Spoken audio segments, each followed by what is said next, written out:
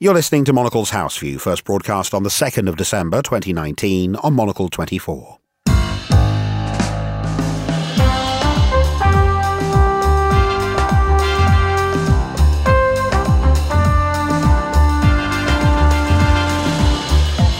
This is Monocle's House View, coming up today. The risk for them, and in a way, the risk for everybody, is that the centrist parties then adopt this hardline rhetoric in relation to xenophobia and immigration and hope to undermine the appeal of the extreme right. But then the damage is done because that discourse then enters into the mainstream of politics.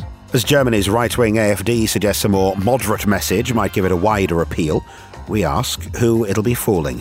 My guests, Marie Leconte and Victor Bulmer Thomas, will discuss that and the day's other news, including what might Boris Johnson be worrying about Donald Trump saying as the US president arrives in the UK for a NATO summit, and is a picture worth 1,000 watches?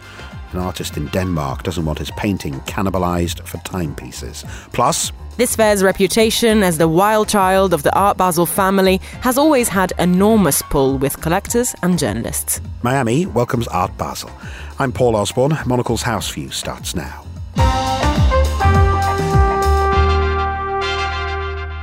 It's been a busy weekend for Germany's political rivals. The Alternative for Germany party elected new leaders at the weekend, seemingly to try to persuade voters that it's a moderate, decidedly middle-class movement.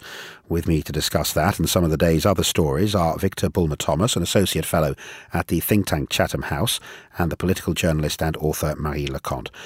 One way of looking at this is that the AfD recognises its potential for growth is limited by the voters who are turned off by the notion of a far-right group obsessing over immigration. But the success of the far-right across Europe has been to normalise conversations that in the past would have been seen as being on the margins. Yes. I mean, look, the lure of power is very seductive, and there are very few political parties who don't seek to get closer to it, and they will do what it takes. And clearly, if they feel they're being limited by the stridency of their message to a relatively small proportion of the electorate, they will seek to widen their appeal. Of course, there are dangers from their point of view, but not that many, because actually the sort of extremist messages on immigration, which appeal to a small proportion of the population in Germany and elsewhere, those people are not suddenly going to vote centrist parties because the AfD has become more centrist. I imagine that they will stick with the AfD. Obviously, the risk for them, and in a way, the risk for everybody, is that the centrist parties then adopt this hardline rhetoric in relation to xenophobia and immigration and hope to undermine the appeal of the extreme right. But then the damage is done because that discourse then enters into the mainstream of politics. I mean, in a way, Marie, is it a bit too late for this? Because Donald Trump took a fairly radical right-wing message to a disenchanted American middle class who in the context of being a mainstream Republican Party candidate. Brexit campaigners successfully exploited a sense of alienation and frustration among working class voters, and those mainstream political parties do now embrace the conversations that in the past they were reluctant to have because they fear the political impact of the far-right movements. Yes, that's true, but I do think that what they're trying to do is effectively to widen their electoral coalition. So I think one of the best examples to compare it to is probably the National Front in France and what Marine Le Pen did when she took the party over from her father. In that, she made a very, very conscious effort to try and appeal to a broader, again, sort of like electoral coalition, broader set of voters in France by, partly shifting the way they talked about some different issues. And also, I think, interestingly, sold itself as basically a party that liked, liberal France and that liked kind of France in its breadth. But, obviously with the caveat being that, the terrible, terrible immigrants were coming over and they were the ones destroying France, etc. And that has kind of worked because, in France, I think it was 21% of 18 to 24-year-olds voted for the National Front in the first round of the election in 2017. So I do think that it's basically for them in terms of survival for the party that they're doing, what other European far-right parties have done. It's a rebranding exercise, I suppose, Victor, in a way, that, as you say, the people who were already susceptible to a more hardline message, you already have them as voters, and then you hope that you can keep them while softening your sort of public-facing message. I think also it depends very much on whether it's a presidential or a parliamentary system. If it's a presidential system, then at some point the candidate of the extreme right party has to win a presidential election. And clearly you can't do that if you're just appealing to a minority. If it's a parliamentary system, of course, your aim is to be either holding the balance of power in Parliament or to be the largest party in terms of seats, but not necessarily a majority. So it's a different strategy. Sadly, we saw how that worked out in the 1930s in Germany. And so one has to be very alert to all these risks. Well, one of the things that really did sort of surprise these mainstream political movements in Europe in particular, I think there was a sense, was there not, that these arguments about immigration and about bringing in different cultures and cultural tolerance, these arguments had been won. There was a general liberal consensus that people were happy with that. And then what the rise of these populist movements in a host of countries seems to have demonstrated is that just under the surface was a significant proportion of people who would not think of themselves as extremists or right-wingers, but who were uneasy at the pace of change in their country and felt alienated in some way. Yes, and I do think one thing that's changed as well is actually social media, and especially Facebook. So I do think that you can have a lot of people who may, again, not entirely be happy about immigration and have certain thoughts that are, not usual in polite society, but would probably have felt quite isolated, probably quite ashamed of those beliefs and, would not share them with others. Now and again, especially with Facebook and with older voters, they are able to create these networks. They're able to see that actually lots of people agree with them, and that will embolden, I think, people and give them a new sense of kind of identity. So that's probably, I think, why those parties have been on the rise again, because again, those people have been able to connect with one another via social media and able to kind of tell each other, we're not wrong, we're in the right, we're actually the silent majority, etc. I mean, has it caused a sort of surprise to what you might call the political ruling class, a sort of realization that actually quite a high proportion of the people they are governing have views that they themselves find quite unpleasant? Well, I guess so, because you remember Gordon Brown getting caught on microphone some years ago. But I don't think they should be, because I think they have confronted quite unpleasant views on the doorstep all their political careers.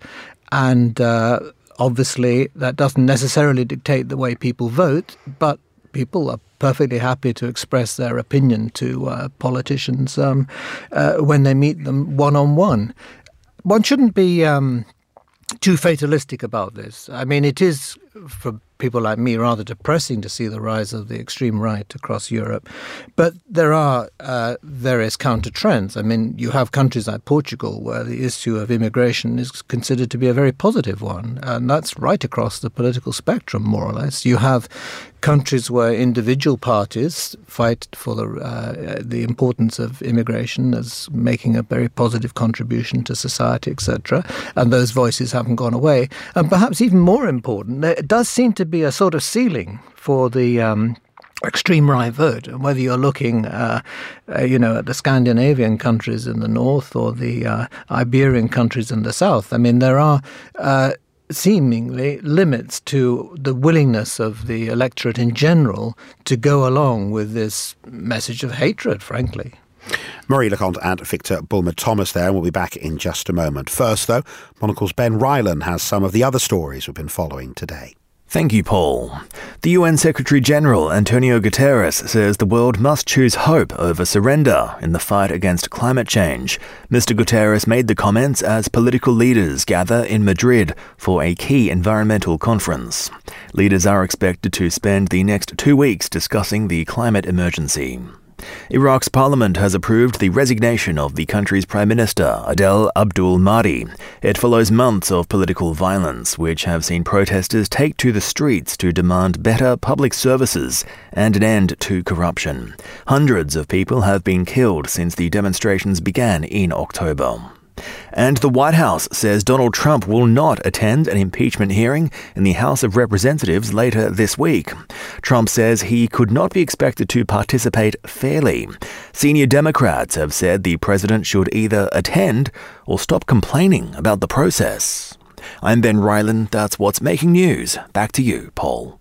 Ben, thank you. This is Monocle's House View. I'm Paul Osbourne, here with Victor Bulmer Thomas and Marie Leconte. Now, Donald Trump arrives in the UK tonight for a NATO summit that is either perfectly timed for Boris Johnson or is a potential disaster. A little over a week before a general election, the US president will inevitably be invited to have his say, something the Prime Minister is apparently very nervous about. There are reports, Marie, that Boris Johnson's very keen that Donald Trump doesn't endorse him. It's hard, though, to imagine Mr. Trump keeping his opinions to himself. I think, there's been several slightly amusing reports of basically Team Boris trying to hide Boris from Trump for the entire length of Trump's visit to the UK. But I'm not sure, to be honest, I'm not sure there's anything Boris Johnson can possibly win by having Trump endorse him, by having Trump kind of, supporting him. Because maybe, had the Brexit Party been doing better in the polls, I could have seen how, maybe the Conservatives would have liked Trump to maybe say, Boris is my guy, because that can maybe bring those voters back to the Conservatives. But in terms of current wavering voters between the Tories and any other party, that is not going to help at all. But that being said, Trump will do as Trump does. So I'm not entirely sure what will happen over the next few days, but I think that Team Boris will probably be quite anxious, because especially when you think of the pictures of Donald Trump holding Theresa May's hand, that haunted May for a very, very long time. So the same thing may well happen. And the other thing as well is that I think there's a slight, obviously we'll only know this on December 13th or whenever the studies come out, but I think women tend to like Boris Johnson less than men do. And surely that's not going to help. Someone like Donald Trump actually coming out for Boris Johnson, I think, is not going to convince female voters to actually go back to voting for the Conservative Party. And it's a tricky line to walk, isn't it, Victor? You are hosting the President of the United States at a major international summit, and the last thing you want him to do is say anything nice about you. I don't think we should discount the degree of cooperation between the Johnson team and the Trump team, actually.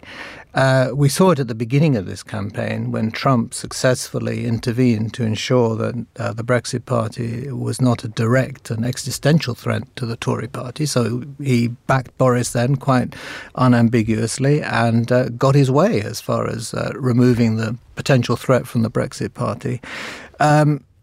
He's no fool, Trump. He's not going to stand up and say you should all vote for Johnson. But he'll do possibly a couple of things. He may do things that will harm Johnson. I don't think he'll hold his hands. I don't think you need to worry about that. But he could do some things that could hurt him. But I think much more likely is he will aim his fire at two things which indirectly will help Johnson.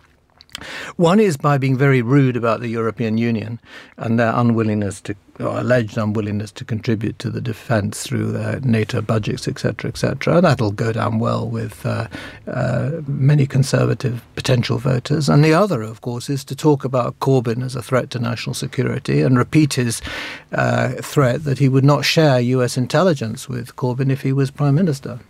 And you can see on the other side of the fence, can't you, Jeremy Corbyn and the people around him are they're almost tweaking Trump's nose because they want him to say something that's going to harm Johnson. There was a TV debate last night where they were consistently trying to pin Trump and Johnson and Nigel Farage all together in the same club. And you can see the desperation, if only they can goad Trump into saying something. Oh, exactly. And I think it would actually make sort of like Labour's day, if not Labour's election, if Trump were to say, I think, anything at all whatsoever on the NHS, because the Labour Party has been going very, very big on the threat of the NHS if Boris were to win, and in the case of a trade deal with the United States, saying, the NHS would not be on the table, the end of the NHS as we know it, and so on. So I think if Trump manages to say anything, they manage somehow to get Donald Trump to say something about the NHS and about the trade deal between the US and the UK after Brexit, then that would be a major win for Labour. But that being said, will he do it? I'm not sure he will, unpredictable as he is. The other question, I suppose, Victor, is to what extent interventions of this kind by foreign leaders make any real difference in a domestic election. Famously, Boris Johnson was outraged when Barack Obama stepped in to urge a Remain vote in the EU referendum. It didn't seem to change the outcome. If anything, it may have actually been counterproductive. Well, I think it did change the outcome because there was a backlash. Clearly, it didn't have the intended effect, but it did have an effect, and it certainly wasn't one that Remainers benefited from. So clearly, something could happen at this NATO summit that would backfire. I don't think it'll be the NHS. I think the NHS is on the table, by the way, in any future talks. But I think Trump has learned his lesson and knows that he mustn't mention that. So I can't imagine him suddenly saying something regarding the NHS at a NATO meeting, which is, after all, nothing to do with the NHS.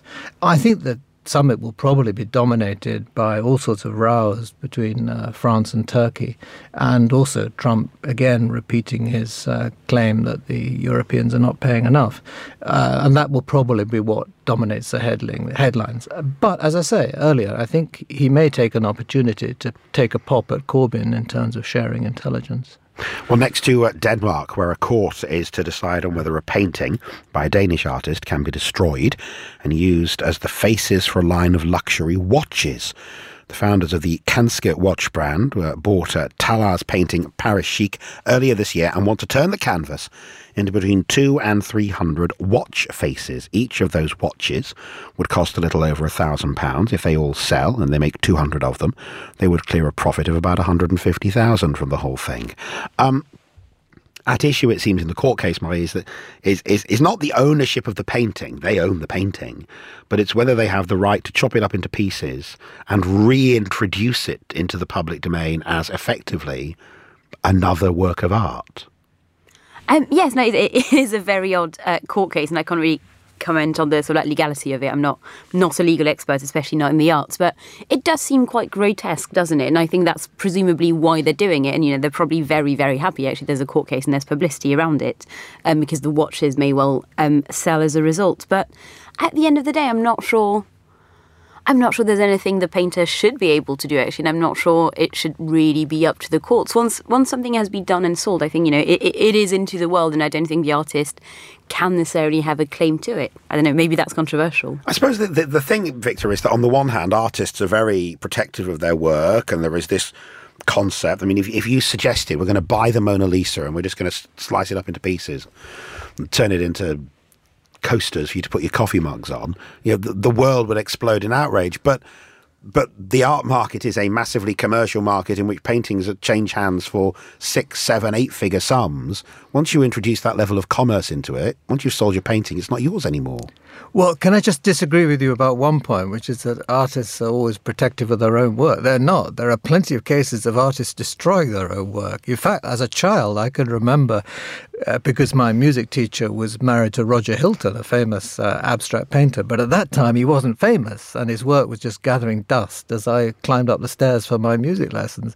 Later on, he became very famous, and I can remember a famous picture of him in one of the tabloids with a glass of champagne in one hand and with his foot trying to destroy his painting in the other.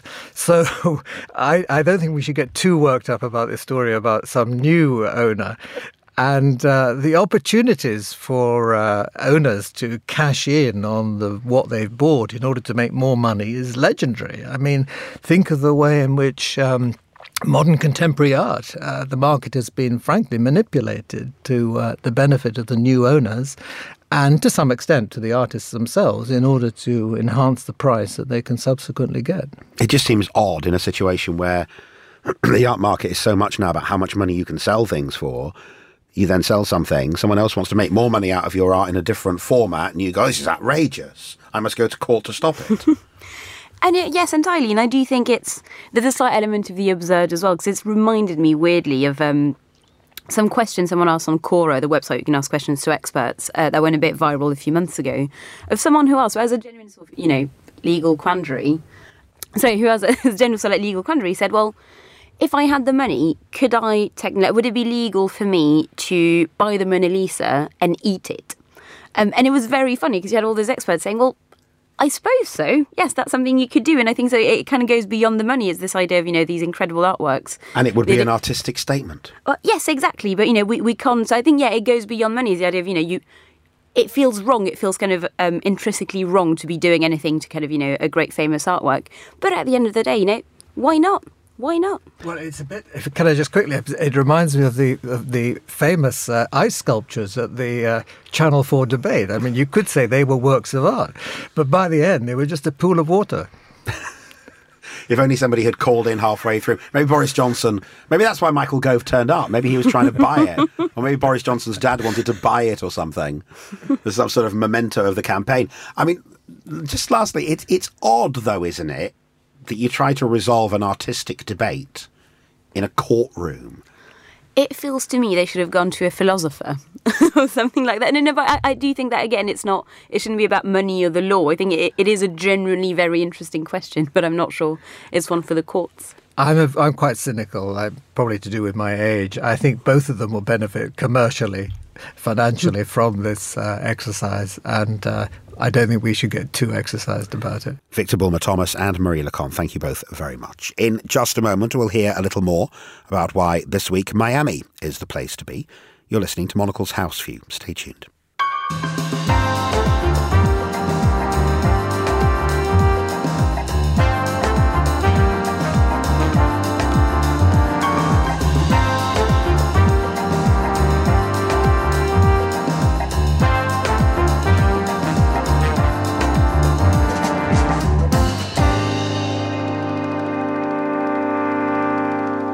This is Monocle's House View. I'm Paul Osbourne. Finally today, as Art Basel Miami kicks off, Monocle's culture editor Chiara Romella explains why it's worth the trip, and it's not just for the weather. Who wouldn't want to go to Art Basel Miami Beach? A week in the Florida sun, the world's best galleries gathered in a newly refurbished complex a few blocks away from the sand, and, of course, those infamous parties.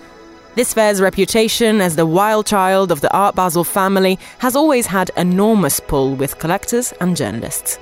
But there's another reason why the fair's location makes it particularly attractive. Jutting into the Caribbean, Florida has always served as a meeting point between North and Latin America. The art inside the halls often reflects this.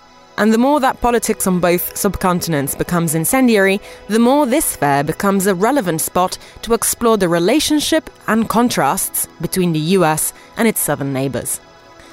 The debut of a new section called Disruptions, held outdoors in the seafront Collins Park, should feed into this theme. Born out of a collaboration with Art Basel City's Buenos Aires, a new addition in the Basel roster, the exhibition will present works by Argentinian artists with the intent of showing how art can interfere with everyday life. Those heading to Miami Beach this week should expect their balance to be thrown off over the next few days, and not just because of morning after hangovers. And that was Chiara Romella. That's all for today. Monocle's House View was produced by Augustin Macellari, our studio managers Steph Chungu and David Stevens. At 2000 London time, a brand new edition of Monocle on Culture. And Monocle's House View returns at 1800 in London tomorrow. For now, though, from me, Paul Osbourne, thanks for listening and goodbye.